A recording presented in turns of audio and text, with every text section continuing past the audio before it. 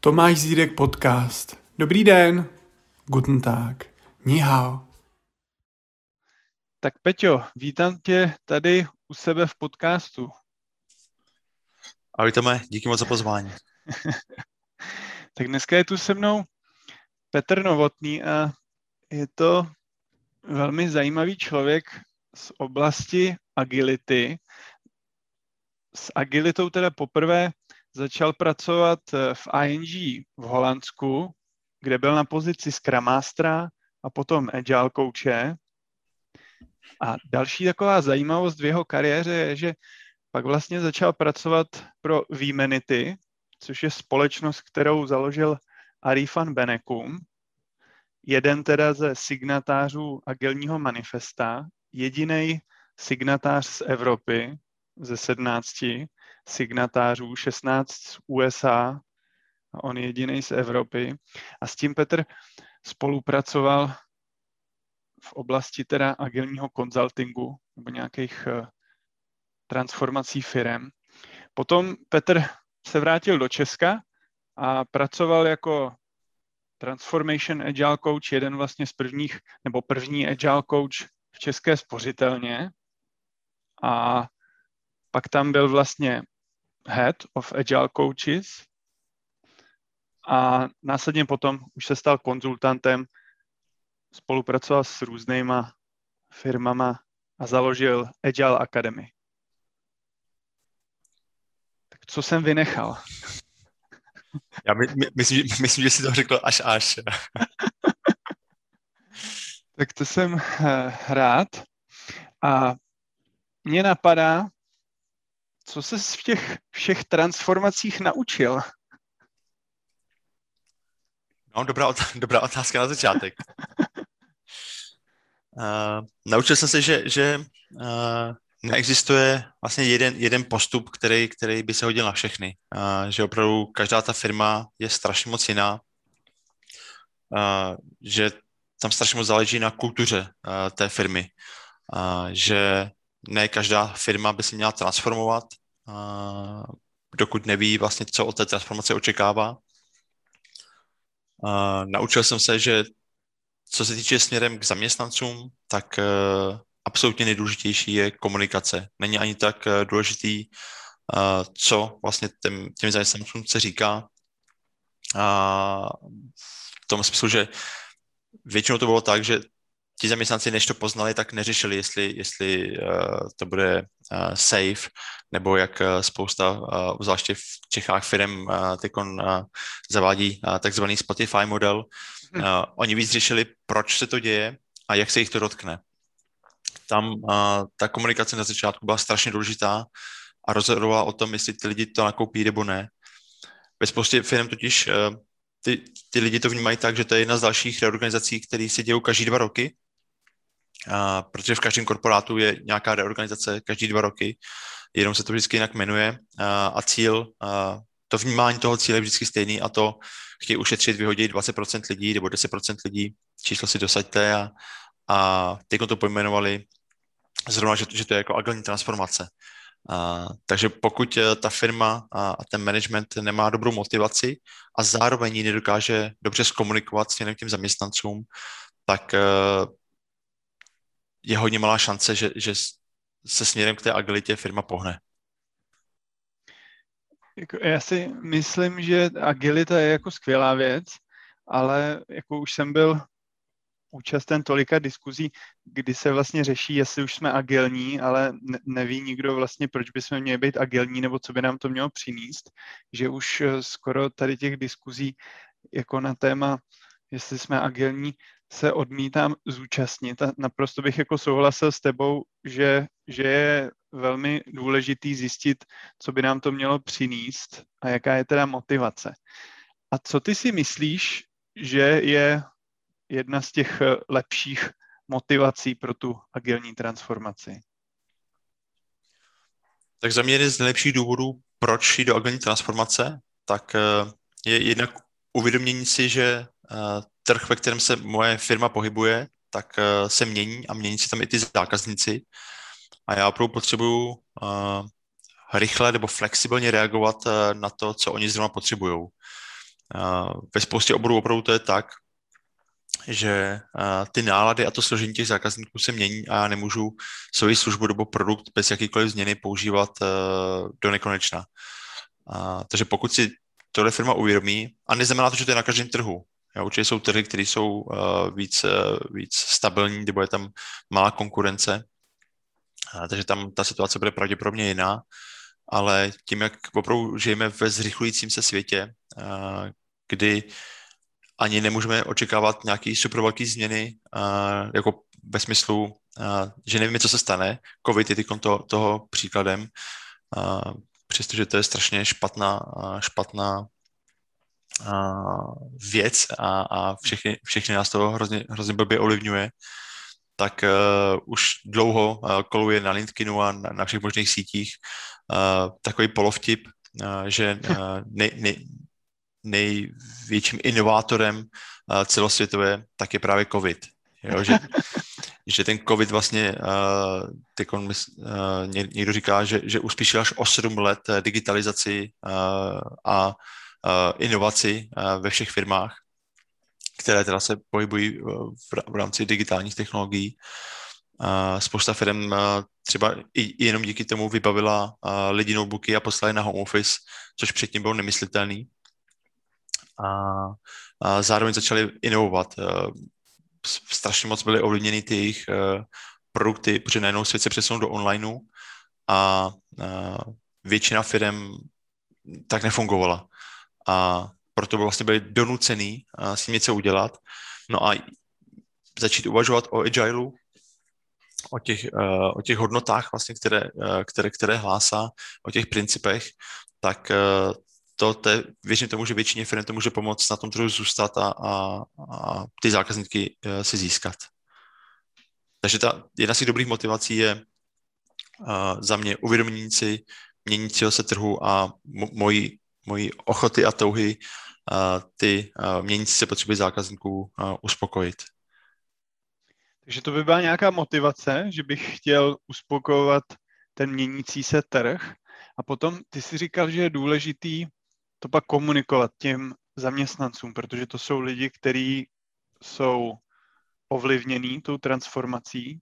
Často teda to i vnímají, takže firma chce ušetřit 20% lidí vyhodí, takže ovlivnění jsou teda velmi, někdy asi můžou mít i strach.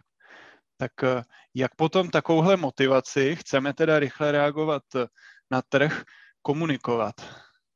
Mm-hmm. Jo.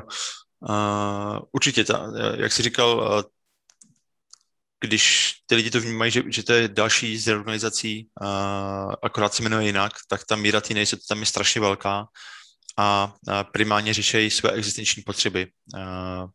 Možná trošku jako zapřeháním, ale ta Maslowova pyramida potřeb funguje všude prostě. Nejdřív řeším to, jestli budu fungovat, jestli budu mít na hypotéku, jestli tam mají comfort zone, zůstane stejná, že mi do ní nikdo nepoleze, nebo naopak mi ji nebude měnit, že pořád budu mít kafe zdarma a kdo mi bude podepisovat dovolenou. To jsou opravdu nejčastější otázky, které přijdou v okamžiku, kdy se ta informace pustí do firmy, tak ve spoustě firm opravdu jsem tohle slyšel jako první otázky. Kdo mi bude podepisovat dovolenou a kafe, jo? I to kafe, ano. Nebo respektive tam v té jiné firmě to bylo tak, že tam se spojily 2 věci, což ne vždycky je úplně dobrý. A vlastně s rekonstrukcí budovy, tak se tam dali nějaký nový kafomaty a tam se museli platit za to kafe. A v té firmě potom ty zaměstnanci to vnímali tak, že kvůli agilitě vlastně se musí platit za kafe. Já myslím o 10 korun nebo něco takového. A to potom člověk jako neví, jak zkomunikovat, jo? Že ta agilita za to nemůže. Už nejde potom možná. No, možná už to už jakoby, asi to byl špatný timing, protože to už potom člověk jako nevysvětlí ty business přínosy, že jo? Když člověk musí dát 30 korun denně za kafe. Jak chci dobře komunikovat, u mě to vždycky začíná tím, a viděl jsem to několikrát, aby v tom byl top management přímo zainvolvovaný, takový hezký český slovo. To znamená, zaprvé to musí věřit. Ty sám si coach, tak taky víš moc dobře, že v okamžiku, kdy člověk něčemu nevěří, tak to na něm prostě je znát, je to na něm vidět.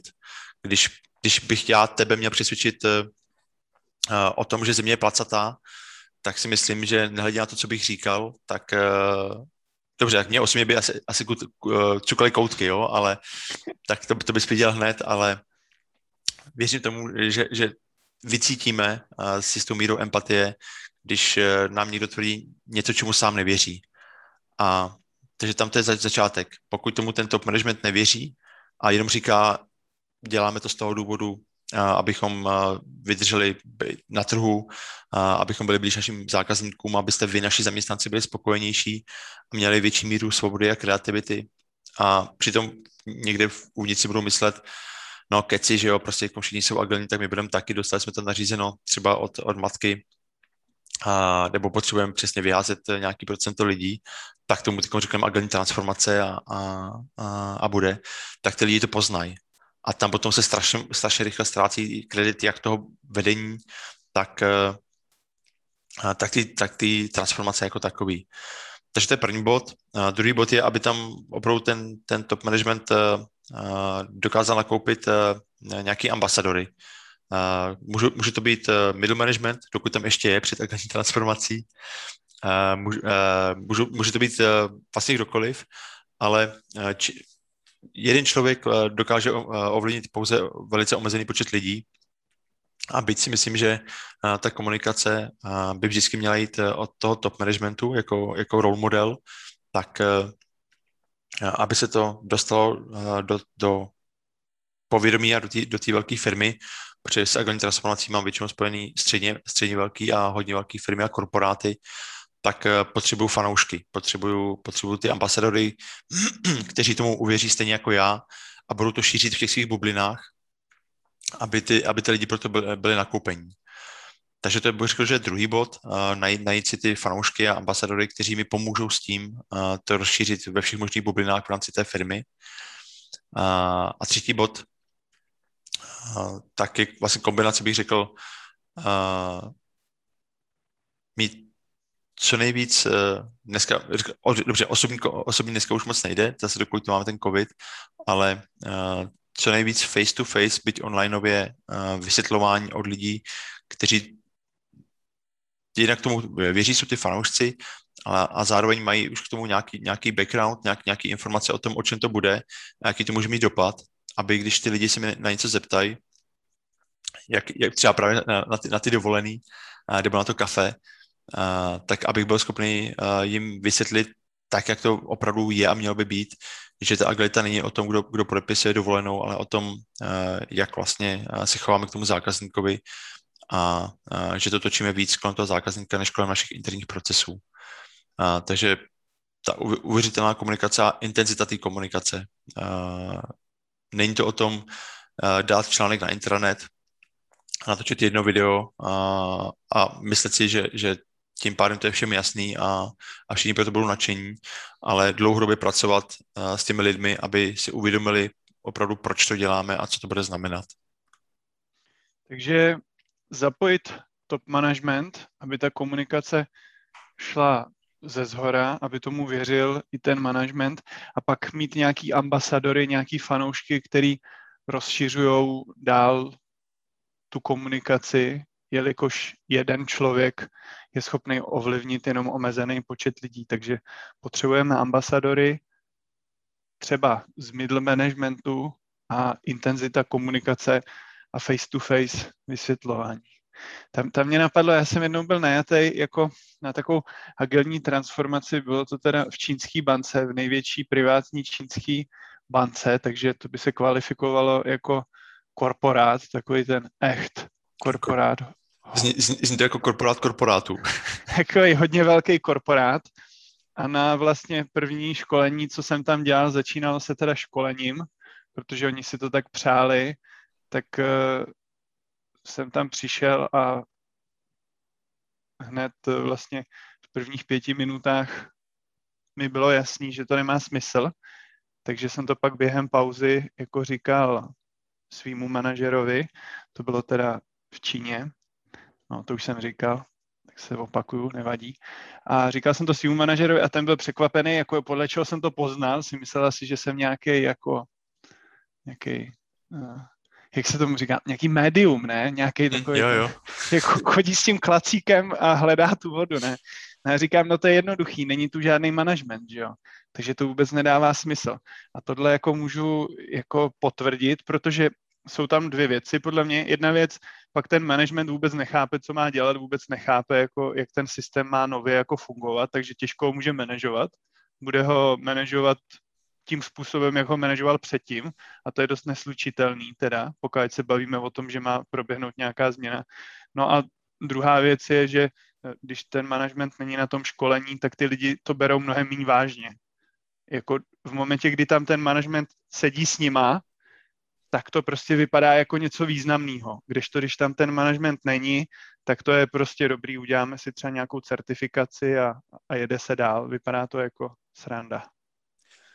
V tomhle v podstatě souhlasím, jenom s tím, že teda nevím, na jaký školenic tam šel, ale neříkám, že by to mělo být vždycky tak, že se začne u managementu a pak to jde dolů.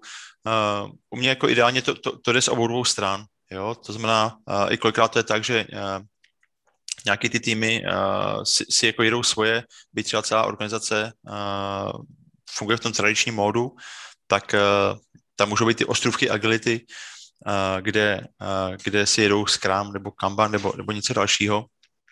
A vlastně tam potom, když ten management k tomu dojde, že agilita na té celofirmní úrovni je něco pro ně, tak je super, když už tam mají nějaké takové ostrůvky. Takže to bych řekl, že ten jako ideální případ, že vlastně ve vlastní firmě vidějí, jak to může fungovat, nebo jak to nemůže fungovat a že to jde. Nicméně tady ty ostrůvky těch týmů, tak pokud to není v té organizaci a ten management to tam nemá, jak říkáš, tak je to přesně o tom, že oni to nemůžou šířit dál, protože narazej. Jo, když to budou chtít šířit do dalšího týmu nebo nad sebe, víš, tak narazí jednou, narazí po druhý a po třetí už si to třeba nebude chtít zkoušet a zůstanou vlastně izolovaní v tom přístupu k té práci sami u sebe. Takže jo, ta role managementu je strašně důležitá, aby v okamžiku, kdy chceme jít do celé firmy. Jo, když se bavíme o jednom, o dvou týmech, tak tam vlastně stačí, aby tomu byl nakloněný, aby tomu rozuměl ten tým lead daného týmu a to vlastně stačí. A pak ještě druhá věc, co mi napadla, a co je strašně důležitá,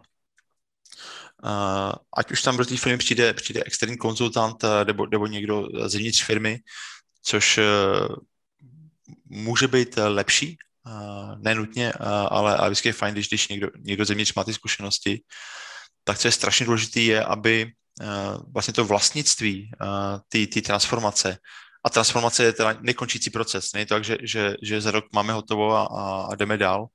Pro mě agilní transformace je opravdu nikdy nekončící proces neustále vývoje a experimentování a inovací, takže tím vlastníkem té transformace je právě ten top management a nikoliv ten agilní coach nebo scrum master nebo jakkoliv ho budeme nazývat, protože ten coach tam vlastně dodává ty zkušenosti a znalosti, ať už formou mentoringu nebo coachingu, může ukazovat různé cesty, ale tím vlastníkem té změny tak musí být ta firma. A firma rovná se pro mě zaměstnanci a top management. Tam bych naprosto souhlasil, protože vlastně pokud by byl tím vlastníkem nebo tím ownerem, ve Scrumovém teda žargonu product ownerem ten agile coach, tak on je jakoby developer, nebo takhle to aspoň vnímám, tak to by bylo jako kdyby developer byl zároveň product owner. Ten agile coach tam dělá jako tu práci, to je ten technický jakoby expert, který ví, jak se to má udělat, ale ten top management je ten, co konzumuje ty benefity. A tady, když vlastně je to spojený, že je to hozený jako na ty agilní kouče, což jsem viděl, zažil, tak to moc nefunguje, protože jako já si myslím, že agilní coach by měl být jakoby spíš neutrální, jako že by neměl vyloženě úplně to tam hrozně jako promovat, jako nějaký salesman, protože to pak vytváří prostě odpor těch lidí, když se jim to tam někdo snaží hrozně jako prodat nebo našroubovat. Takže on by měl fungovat spíš jako, že dodává jakoby nějaký servisy těm lidem, co chtějí. Jako úplně se mi nikdy jako neosvědčilo vlastně pracovat s lidma, který jako třeba od začátku třeba nechtějí. Tak nikdy se mi jako nepovedlo úplně jako jim nějak prodat prostě ten Scrum, když od začátku jako nechtěli. Takže pro mě vždycky bylo jednodušší jako pracovat s lidma a s týmama, který byli zaujatý a ty třeba pak strhli ty další týmy, protože z mý zkušenosti ty internisti, a to teď ten agile coach taky může být jako internista, ale ty developři nebo ty lidi, co se fakt znají, tak mají vždycky větší jako slovo a větší reputaci, než prostě ten rádoby jakoby samozvaný expert, co tam přišel, ať už interně nebo externě. Jo, přesně tak. A tady musím zmínit za mě neskutečný příklad a vzor toho, jak by to mělo vypadat a probíhat, tak je Tomáš Salomon, generální ředitel České spořitelny, s kterým teda jsem měl tu čest a jsem strašně rád, že jsem s ním mohl spolupracovat. On za mě neskutečný člověk. Tam, už když jsem byl ve sportce, a říkám to i teď, že vlastně za ním bych šel třeba do pekla. A kromě toho, že samozřejmě neskutečně chytrej a zkušenej, jinak by že i tak dosáhl té pozice, na které je, tak kombinace lidského přístupu, role modelingu, ty komunikace, tohle všechno vlastně tam bylo a i díky tomu si myslím, že ve sportce ta agilní transformace šla lépe než v ostatních bankách. Co vlastně mluvím jak s coachem, tak s managementem různých bank tady v Čechách, tak byť trošku zaujatě, protože jsem tam byl taky, ale myslím si, že jak to bylo pojatý v České spořitelně, tak to bylo úplně někde jinde. A ty jsi tam zmiňoval, že za ty ambasadory je dobrý mít třeba middle management a pak si řekl, dokavať tam ještě je před tou agilní transformací. Tak to mě zaujalo. A jak ty teda vnímáš roli middle managementu v Agileu? Tam to je vždycky hodně kontroverzní. Jo, to je, proto se na to zeptal. Jo. A rád s tím třeba, když právě jsem přijdu do nějaké firmy a začínáme se poznávat, tak tam v okamžiku, kdy vím, že tam na té schůzce nebo na tom workshopu je někdo z middle managementu, tak to je jedna z prvních věc, který tam říkám. Jeden z důvodů je, že tím absolutně získám jejich pozornost. Jo, a říkáš, rozlučte se s nima, jo? Ne. Pozor. Tamhle Jarda v rohu místnosti, zamávejte mu, on už tady zítra nebude. Tak, od zítřka končím.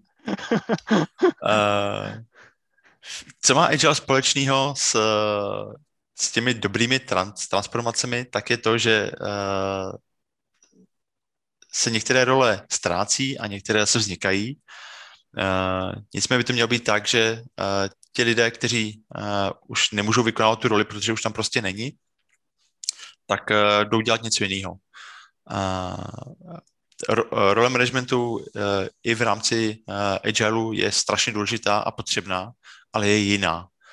A v okamžiku, kdy tu transformaci pojmu od podlahy, tak vlastně i si koukám na to, jaký mindset mají ty týmy a mají všichni ti zaměstnanci a jestli vlastně je kompatibilní s tím,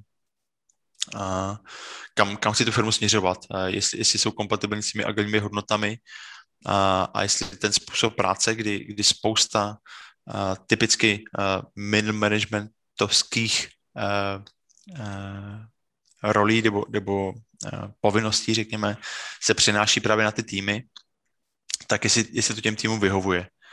A v okamžiku, kdy ty týmy takhle dobře vyberou, tak většina těch věcí, které v té předchozí organizaci, řekněme, ten middle management dělal, tak vlastně už nedělá. A potom je otázkou, proč takového člověka v takovéhle roli nechávat, když spoustu toho se buď přinesla přímo do týmu, nebo do HR, a nebo na ten vyšší management. Takže to není tak, že bych říkal, tak a až budete agilní, tak tady nebudete mít middle management. Co říkám je, udějte si takovou kontrolu toho, co všechno ten middle management dělá a jakou to přináší vlastně přidanou hodnotu těm týmům a té organizaci a jestli by to nešlo dělat jinak a udělat tu organizaci jako víc flat, aby jsme jakoby neměli lidi, kteří vlastně jenom takzvaný schvalovače, jo, že schvalují dovolený, schvalují školení, schvalují nevím co. A co se týče rozvoje lidí, tak většinou stejně ten tým manažer nemá odbornou znalost všech těch pozic, které jsou pod ním, tak je těžko může rozvíjet. Takže já vždycky říkám, pojďme se na to podívat trošku jinak. Pojďme to více dívat podle toho, nebo více dívat na to, co všechno ten middle management dělá a jestli v té nové organizaci pořád potřebujeme speciální roli, aby všechny tyto činnosti vykonávala. A většinou skončíme na tom, že ne, že spousta se toho dá převést přímo do týmu anebo na HR. Kdy mimochodem HR za mě je stejně klíčový jako top management při jakýkoliv agilní transformaci. A to už je zase téma na jindy. Takže většina věcí se dá převést do týmu nebo do HR.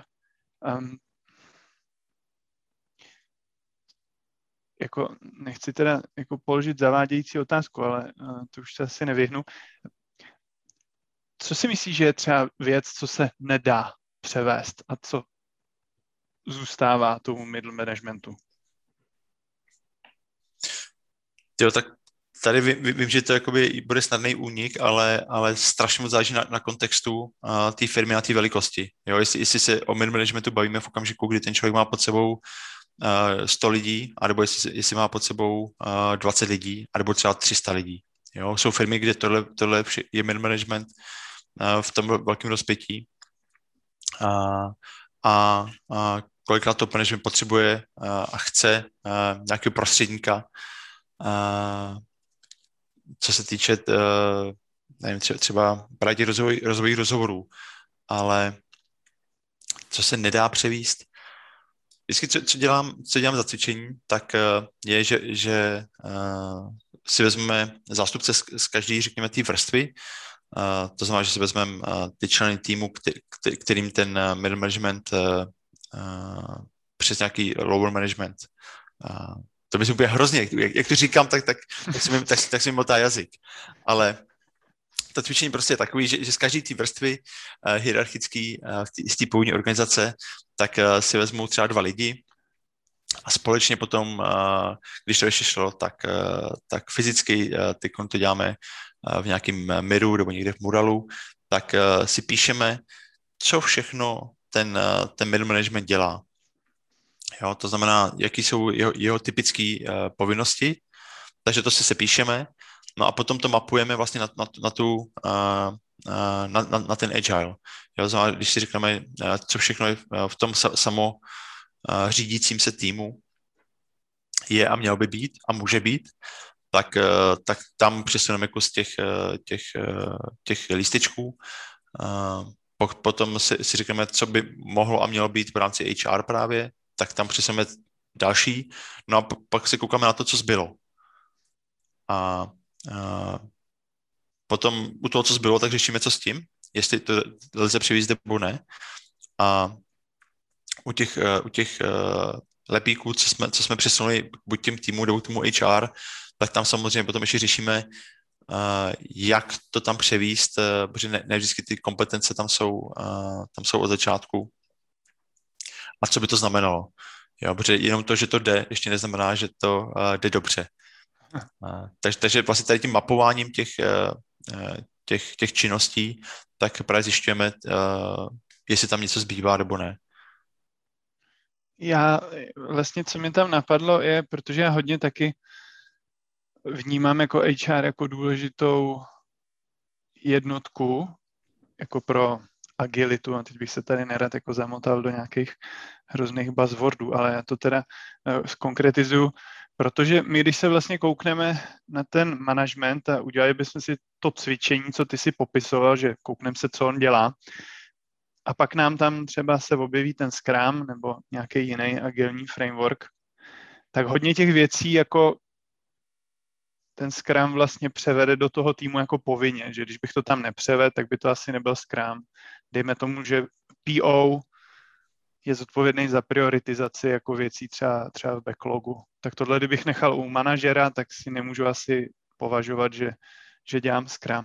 Takže určitý věci už jsou převedený na základě Scrumu a pak tam zůstanou nějaké věci, co třeba management dělá, ale najednou jako nemají takový opodstatnění, abych to řekl, a konkrétní příklad by bylo třeba hodnocení zaměstnanců. To třeba Scrum nám neříká, že by to měl někdo dělat v týmu, ale najednou to hodnocení zaměstnanců, když já mám ten self-managing tým, tak těžko se mi to najednou hodnotí, protože třeba v té tradiční organizaci jsme měli analytiky, já nevím, vývojáře a testry a ten nejlepší z těch vývojářů a ten nejlepší z těch testrů byl najednou ten manažer. A tak díky tomu, že on byl nejlepší, tak se mu to jako hodnotilo třeba jednodušejc. No a většinou byl špatný manažer teda mezi náma. To je možný. Ale díky tomu, že on chápal tu podstatu té práce, tak to byl schopný hodnotit.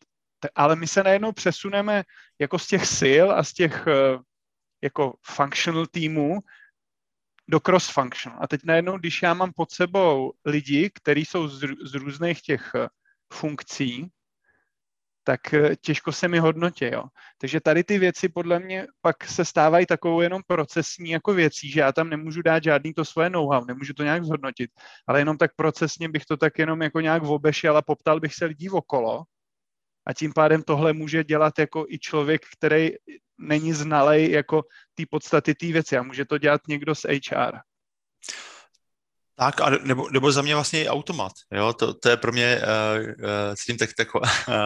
taková šílená myšlenka, kterou jsem teda jako ještě nikdy se mi nepodařilo to přesvědčit, abychom to vyzkoušeli v nějaké firmě.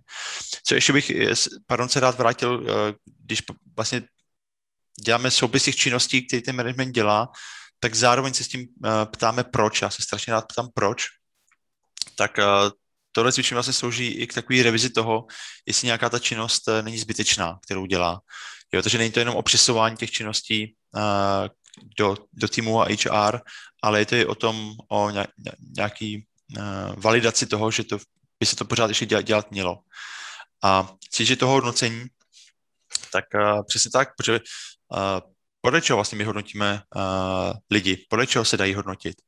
Těch kritérií tam je víc a myslím si, že už ani v té současné, nebo v té tradiční struktuře, tak ten manažer nemohl objektivně, dobře, jako hodnocení nikdy není objektivní, zhodnotit toho člověka po všech stránkách.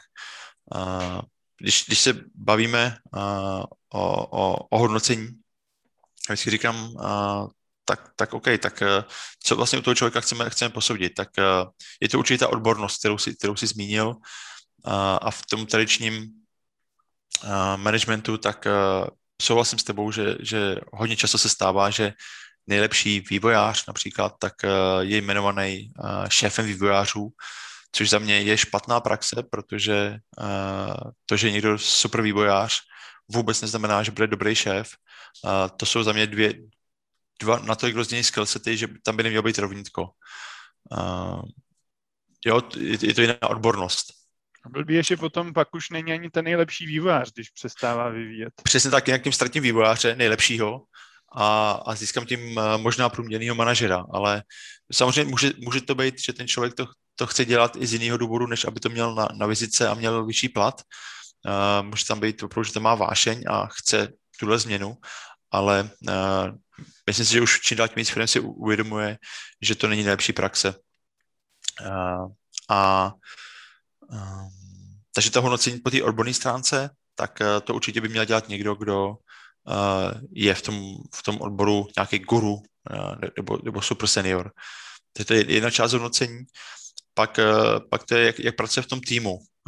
Jo, pokud teda ten tým opravdu je tým a není to tak, že mám jednotlivce, kteří pracují na svých úkolech a v týmu jsou jenom organizačně, tak tam potom týmovou práci asi nebudu hodnotit. A není to špatně, jo? Jsou činnosti, které prostě jsou vykonávané na individuální bázi, tak tam jako nebudu na sílu rvát tu týmovost, ale pokud ten tým mám a pracuju společně, tak potom by to měly být ty lidi z toho týmu, aby o tom člověku řekli, jak v tomu týmu vlastně přispívá a jak tam funguje.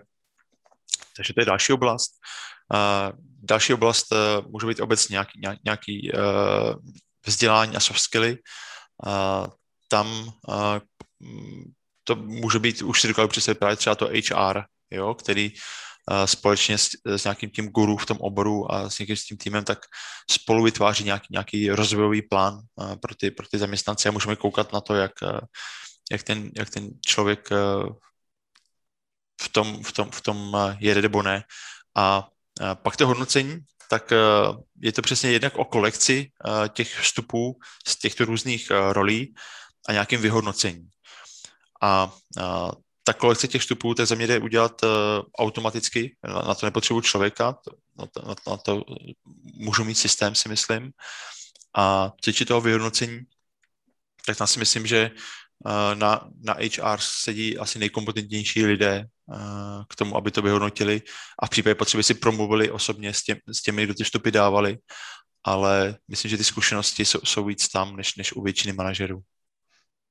A jenom aby jsme teda zakončili tady ten tvůj vlastně příklad s tím cvičením s těma manažerama, tak já jsem se jenom teda chtěl zeptat, když teda si představím, že jsem ten manažer a takhle tam přesouváme ty čtverečky nebo ty lepíky a najednou já tam koukám, tam mám napsané to svoje jméno a najednou mi ty lepíky jako se ztrácejí, najednou tam mám prázdno a pak se teda podívám na tebe jako strůjce tady toho cvičení, tak jak dál pokračovat, když najednou jsem zjistil, že mě nikdo nepotřebuje?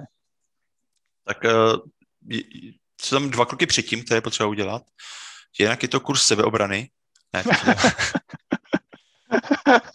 a to teda pro toho facilitátora. A potom na trošku vážnější notu, tak je samozřejmě důležitý pracovat s těmi lidmi před tímhle workshopem. Jo, přesně jak říkáš, když tam přišel a udělal tohle cvičení a on mi řekl, takže jako já tady končím, tak jsem si jako novýho ambasadora nezískal. Jo, ten to asi jako šířit nebude. Takže potřeba s těmi lidmi před tím cvičením mluvit a ideálně už i buď společně nebo za přítomnosti toho top managementu a říct, že výsledkem tohoto cvičení pravděpodobně bude to, že tam nezbyde žádný ten lepík, ale že to neznamená, že ten člověk dostává výpověď, ale že ta firma jde jiným směrem a že si toho člověka velmi váží, což doufám je ten případ, protože pokud by to tak nebylo a nepovažoval by ho za schopnýho, tak zdravá firma už toho člověka dávno vyhodila. A pokud to tak není, tak agile na agile, tak ten člověk jako tam nebude dobrý ani potom. Takže ty lidi připravit na to, že tohle může být výsledek té akce a